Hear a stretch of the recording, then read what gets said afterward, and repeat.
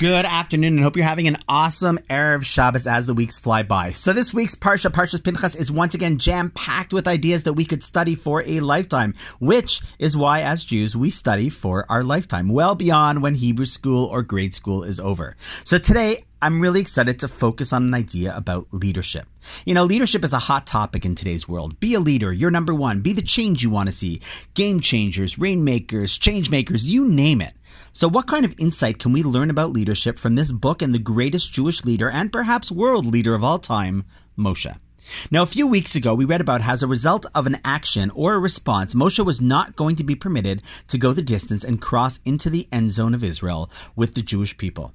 Now imagine the disappointment, the heartbreak, perhaps even anger he could have felt. Here is a man who 40 years prior left his cozy and comfortable life of luxury in the palace based on his principles and love for his people.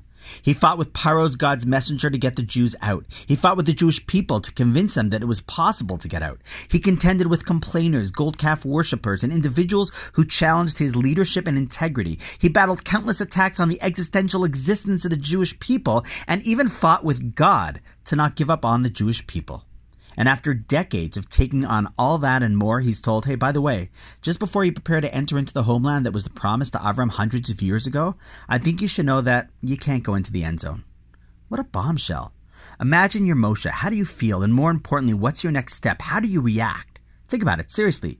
Even pause the podcast and come up with your answer. What would you do? Want to know what he does? Get ready for leadership lesson number 1. Chapter 27, verse 15. And Moshe spoke to Hashem, saying, May Hashem, God of all spirits, appoint someone over the people. Did you hear that?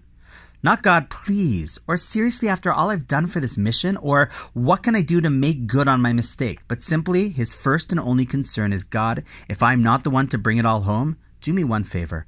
Please make sure that you find a leader who can make it happen. See, a leader is not someone who thinks that they themselves need to get it done. They just care that it happens. They don't care about being a leader. They care more and deeply about the people that they are leading.